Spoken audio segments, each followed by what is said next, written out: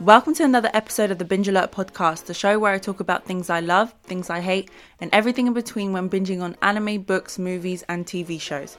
If you're not familiar with the format, the show will be split into 5 categories, which are Binge's Opinion, Is the Book Better, Movie vs. TV, Originals vs. Remakes, and Roast the Characters.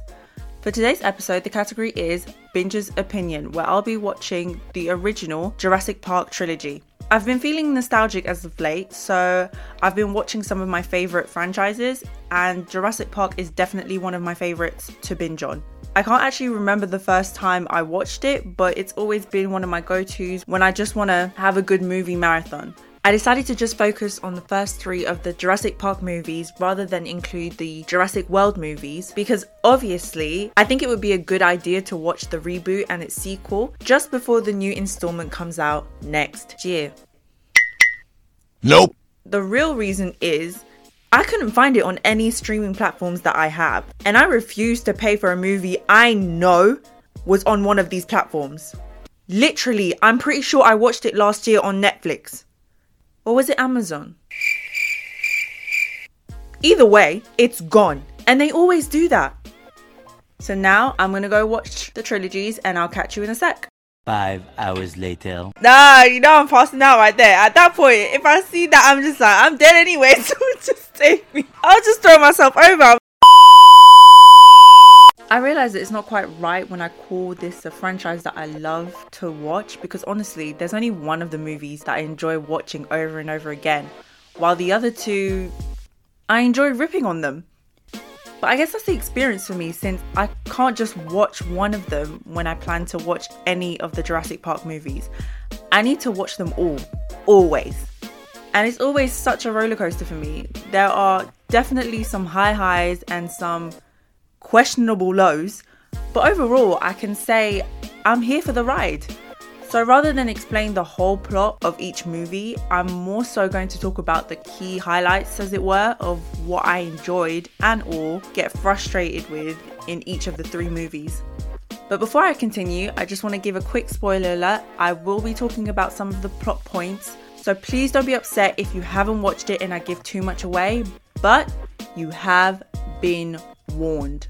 Kicking off with the original Jurassic Park.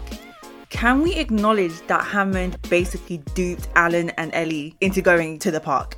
Okay, they were the only ones on the helicopter who didn't know what was on the island or why Hammond even needed their opinion in the first place. No one thought to say anything? No one had any questions when they were on the way that would even have hinted at anything? Come to think of it, I don't think they were even ever informed of the man that died in the beginning of the movie. So there's that. And it's crazy what people will do for money. They didn't even ask any questions regarding what they actually had to do to get the 3 extra years of funding. I mean, to be fair, with the way they love dinosaurs, if told, they probably still would have gone out of curiosity. And Hammond, bless his heart, was so optimistic. He was convinced that he would get everyone on his side. Did they not just lose a staff member from getting eaten by the attraction? Man even had the gall to tell the lawyer that in 48 hours he'll be accepting his apology. Nope. In 48 hours, you'll be informing his family that he is dead. The lawyer doesn't even make it half a day. And then when they revealed the Brachiosaurus, all I kept thinking was, why didn't they just make the park full of herbivores? Like, it would have solved so many issues. We could have had a park full of grass-eating dinosaurs who are majestic and awesome, and we could ride them and we wouldn't have to worry about getting eaten. Did we have to have man-eating beings? We already have enough of those in the world. Now, could there be some science that could have allowed a predator to become a herbivore? Most likely not. But this is a movie, okay? A movie about dinosaurs being brought back from extinction. So I'm pretty sure we could have accepted the science of a grass-eating T-Rex. It's called escapism for a reason, okay? I mean, it's easier to tame something that's trying to hurt you for protection than something that's trying to eat you. But then again, we wouldn't have this great movie. Then we have the hacker who decided he wanted to be a murderer that day.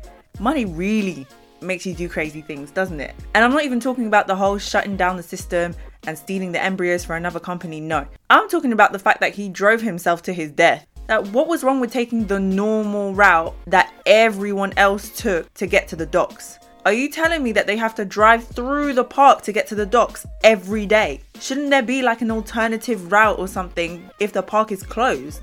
That doesn't even make sense. And I even looked up the map for Jurassic Park. I actually looked this up because I was so confused why he ended up in one of the carnival perimeters if he was on the road leading to the docks. And it turns out there was no other way. You have to drive through the park and take a right. Like on a normal day, it would have been fine as the system is up and no one would end up in a carnival munching on their flesh. But he switched off the system. Did he not think about this? Or better yet, he could have stolen the embryos, hid it somewhere, then taken them home or dropped them off at the docks the next day, and they would have been none the wiser. As clearly, there was no one to man the embryos, their most valuable assets, so they most likely didn't check the embryos daily. That's just my assumption. Thus, by the time they did check, he would have been long gone with his 150 million and would have been smart enough to erase the videotapes as evidence against him. And to think, he could have actually gotten away with it. Every other aspect of his plan was perfect, except the part that matters, the escaping part. And why did he have to turn off the carnival fences? Should that not be separate from all the other fences for, obvious safety reasons? I mean, he didn't turn off the raptor fences. Even he knew that was suicide. But the T-Rex fences was within the same system as the visitors center. That makes sense to you. And quickly back to Hammond. You spared no expense on the luxuries of the park, but you couldn't throw a couple $100,000 to your IT guy. Or even a couple hundred for a night security guard to protect your most valuable assets. Tasty ice cream was more important than the safety of your investment. And that makes sense to you. And then we have the kids. That little girl, I've never wanted a character to get eaten so bad until I watched Jurassic Park 2. We'll get to that later. But at the time, this little baby was feeling all of my rage. I needed her to go. She was priding herself in being such a smart girl, but she didn't think that flashing a large torch around was going to attract any attention to them in the car. Did she think the T-Rex was blind?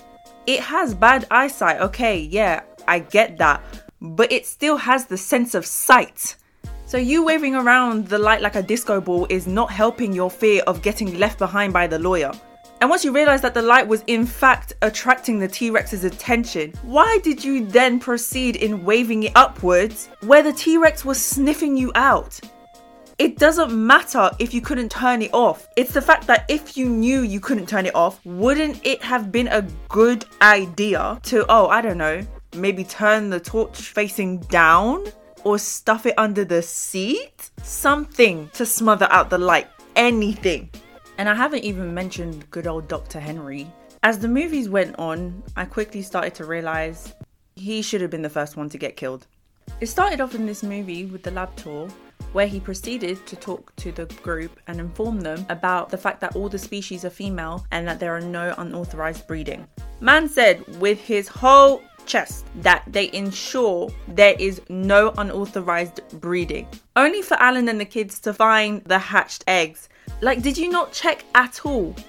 They were pretty easy to find. And how is he a top genetics doctor and not even consider the dinosaurs getting the same traits as whatever gene they infused the dino DNA with? Does he not know the traits of the frogs that he used?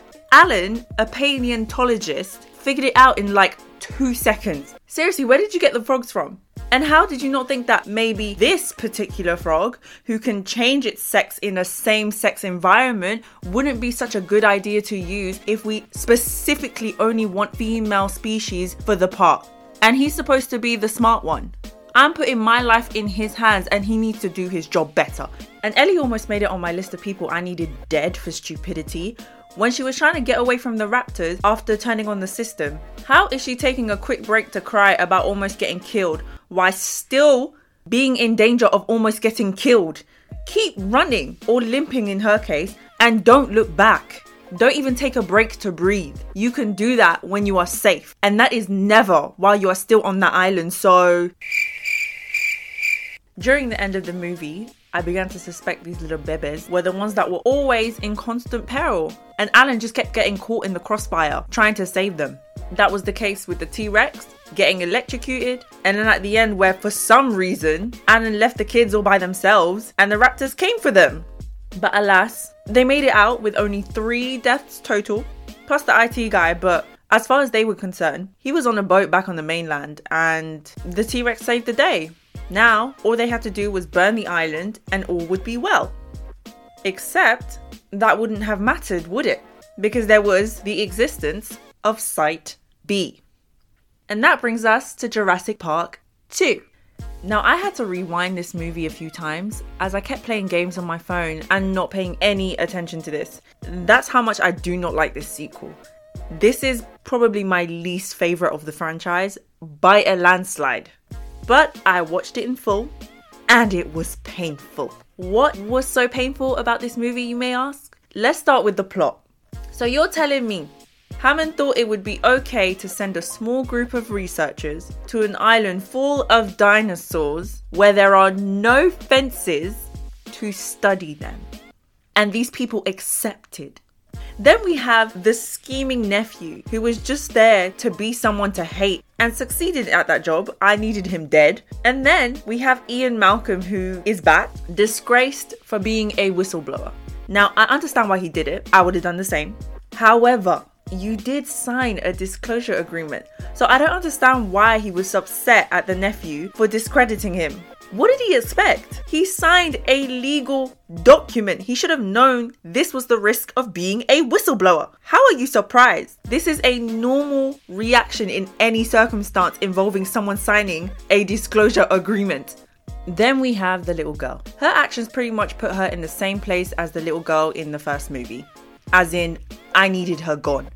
How dare this little baby sneak into the trailer and end up on the island where now, not only does Ian have to run after his crazy girlfriend, but he also has to protect this little baby. And that's a huge oversight on Ian's part, by the way. Did he not call Karen the babysitter when they got to Costa Rica to make sure his baby was safe before he ventured into the island of death? Or better yet, drop the kid off to the babysitter himself? How did you expect her to get home? Does he not call his child? And of course, I can't forget one of my least favourite characters of the whole franchise, Dr. Sarah Harding. I wanted to like her, but everything she did rubbed me the wrong way.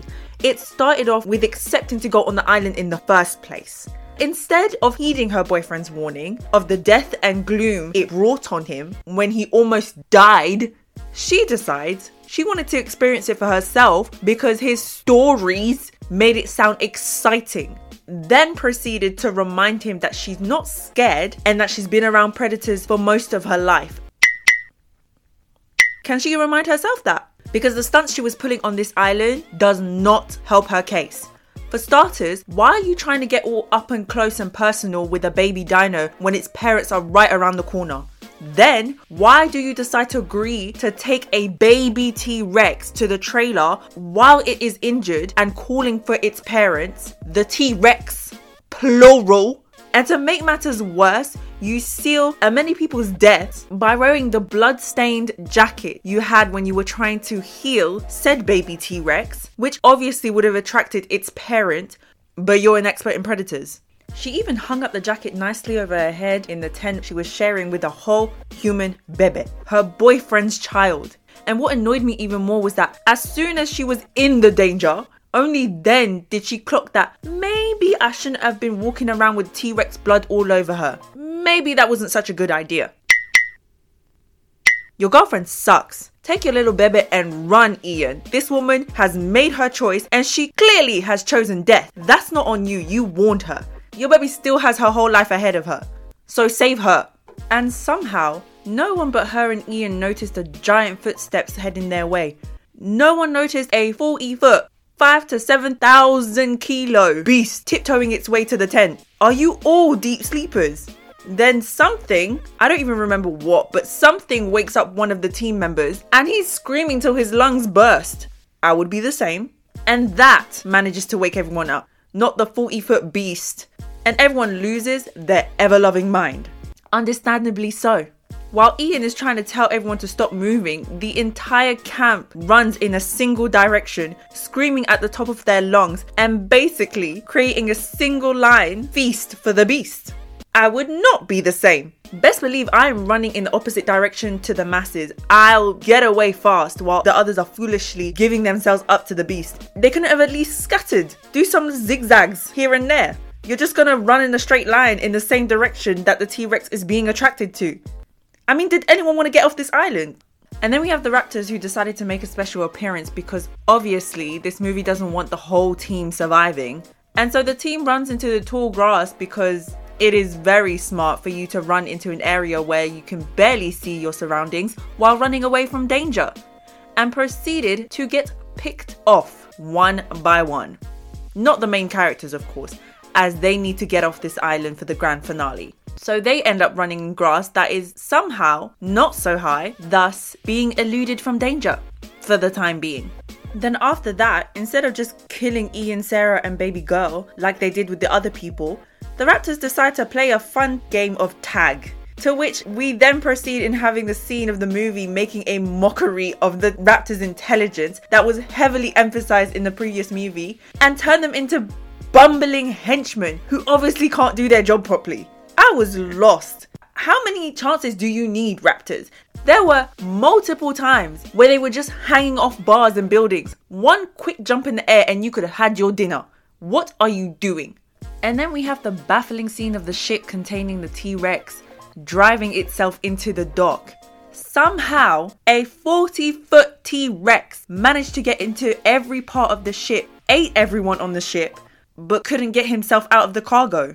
How did the T-Rex fit its fat head into the control room without leaving the cargo that he was stuck in? He wasn't roaming free in the streets of San Diego until someone opened the hatch. And then I realized, logic jumped out the window a long time ago. So why am I still trying to hold on? I'm not even going to go into how the ship was still on this course because I'll just assume he ate everyone just before they got to the harbor. It is what it is. Then we have the T-Rex running amok in the streets of San Diego, with multiple people either trying to drive away in a straight line or use their little legs to outrun a T-Rex in a straight line. Is this meant to be taken seriously? Because I have officially checked out. Fast forward to Hammond's nephew getting eaten, and the T-Rex and its baby trapped in the cargo with the ship heading back to Site B. First thing I thought was, who opened the hatch this time for the T-Rex and the baby? Is there another family that needs to be informed about a death? But alas, we come to the end of Jurassic Park 2 and I'm hoping everyone's learned their lesson and burned both islands to the ground. But then we wouldn't have the franchise we have today. Moving on to Jurassic Park 3. I have said this before and I will say it again. The crazy things people will do for money. Money brought us Jurassic Park 3. And I'm not even talking about the studio that produced the movie. I'm talking about the characters in the movie. We have the excursion people who decided to take little baby Eric and his uncle to parasail next to an island they know is off limits for a reason. Then we have the mercenaries who thought this would be an easy paying gig as they prepared themselves to the fullest by testing their guns on a stationary plane, posing as a dinosaur. That is obviously not stationary. And then we have good old Alan who will risk his life once again to fund his dig. You would have thought the fear of being eaten would have reminded him the error of his illogical thinking. I was wondering why he thought it would be safe for him to go on this trip. Did he think that because the couple said they were going to be flying around that they were going to be safe? There is a thing called engine malfunction. Do you really want to take that risk? And once he found out they were about to land on the island, he panicked, rightly so, and got knocked out for it. So now he's been kidnapped.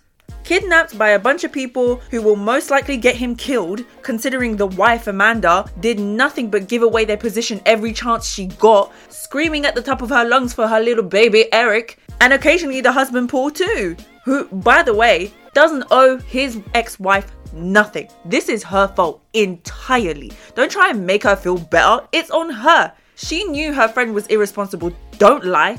You think I'm gonna let my babies go on a holiday with a friend I know is wild and reckless and I'm not there? You have lost your ever-loving mind. I want this woman gone. She wouldn't stop shouting even after she had been told multiple times that it was a bad idea. And she even did it once with a megaphone. On an island populated with dinosaurs. some of which are carnivores. You know you're the worst character ever when I am rooting for the raptors to end you. To be honest, it's usually a bad sign when you're rooting for the raptors to kill everyone except for the guy in the hat. And the only reason you want the guy in the hat to survive is because he was a great character in the first movie. That's not a good sign. At all. And for the record, Paul became an accomplice to the irresponsible parenthood journey when he didn't do his research about Alan. I mean, it was pretty obvious by now that everyone knew there were 2 islands. And yet, Paul decides to contact the one guy who has never set foot on the island that they need in question. Do your research before you kidnap your specialist is all I'm saying. If you're gonna hold someone hostage to save your child, make sure you get the right person is all I'm saying. And I'd also like to mention that I don't care about their relationship. Like, I really don't care. To be honest, I didn't care for the relationships between Ian and Sarah in the last one either. I don't understand why they decided to bring romance into the series. Like, the first movie did great without it. I mean, they hinted that Alan and Ellie were together, but they didn't shove it down our throats. We came to see people run from dinosaurs, not sit in a session of couples therapy for them to be reminiscing about what they did when they were still married. No one cares. Go save your baby. We then find out that the husband doesn't even have the means to pay Alan for his digs. So Alan didn't try to cash the check before he got on the plane? Are you serious? Then why are you here? What motivated you to get on this plane, knowingly risk your life if it weren't for the money? It wasn't for your love of dinosaur, as you clearly stated in the lecture room that no force on heaven or earth could get you back on that island, except for the greens. So that was just plain stupidity on your part. That's a you problem for not checking the check was legit. And then we have the Spinosaurus who just keeps popping up whenever the characters need a good scare. Seriously, this thing keeps popping up everywhere. Starting at the plane crash site, playing peekaboo with the wife, then as the accidental saviour when fighting the T-Rex, then somehow sneaking up on Eric and Alan, and lastly, crashing the little boat while taking a quick dip in the pool. How is it so stealth? How is it sneaking up on people? If it wasn't for the phone it swallowed and somehow still worked, he could have eaten Eric and Alan, but instead waited for Eric to have his nice little heartwarming reunion with his parents after being lost for 8 weeks. And then the river scene. Was it chilling in the river the whole time they were looking through his waist? Because there was no way these characters would not have noticed a dino that size enter the water. So it must have been underneath them when they reached the dino waist. At this point, I was thinking this dino had it out for the humans because the way it was coming for them constantly, I was like, what did these humans do to you? And then we have Billy over here screwing everyone over with his I did it with the best intentions bull by stealing raptor eggs. Is he not supposed to be an expert in dinosaurs or something? How did he think he was going to get away with this? How did he think he could outrun raptors? Raptors who don't play about their babies. And I guess you decided to make them smart again, what with them clocking who took the eggs and the traps and whatnot. But anyway, they tried to redeem him by having him sacrifice himself to save Eric from getting eaten by the little pterodon babies. And I was like, Nope. Billy is not redeemed in my eyes. He knew what he was doing. He just thought what it could mean for them if they got off the island, as opposed to what it would mean for them while they were still on the island. So no, he got what he deserved. But he is better than the people that built this place. That was a little harsh. But it all worked out in the end. The raptors cornered the group just as they were about to make it to the beach, and they handed over the eggs. And the raptors just let them go? Why? You're telling me that now that they have the eggs, they're just gonna let them go their merry way? Really? The same said raptors that were hunting a group in the first movie for kicks, and the same said raptors that stalked a group in the tall grass for a snack. Nope. And once again, we come to the end of this nonsense of an entry to the Jurassic Park franchise with Ellie saving the day, somehow managing to convince the Navy SEAL to come rescue people that could have most likely have been dead. If she had such a hookup in the first place, why didn't Paul and Amanda kidnap her instead? But anyway, just when you think they couldn't possibly do more, they couldn't possibly be any more irresponsible, they create a new park on top of the old one, and create a genetically modified beast. So, final verdict. If I was rating each movie separately, Jurassic Park 1 would be focus and appreciate hands down. Jurassic Park 2 would be background noise because that's what it actually became. And Jurassic Park 3 would most likely be leaning more towards background noise, but with some light entertainment aspects.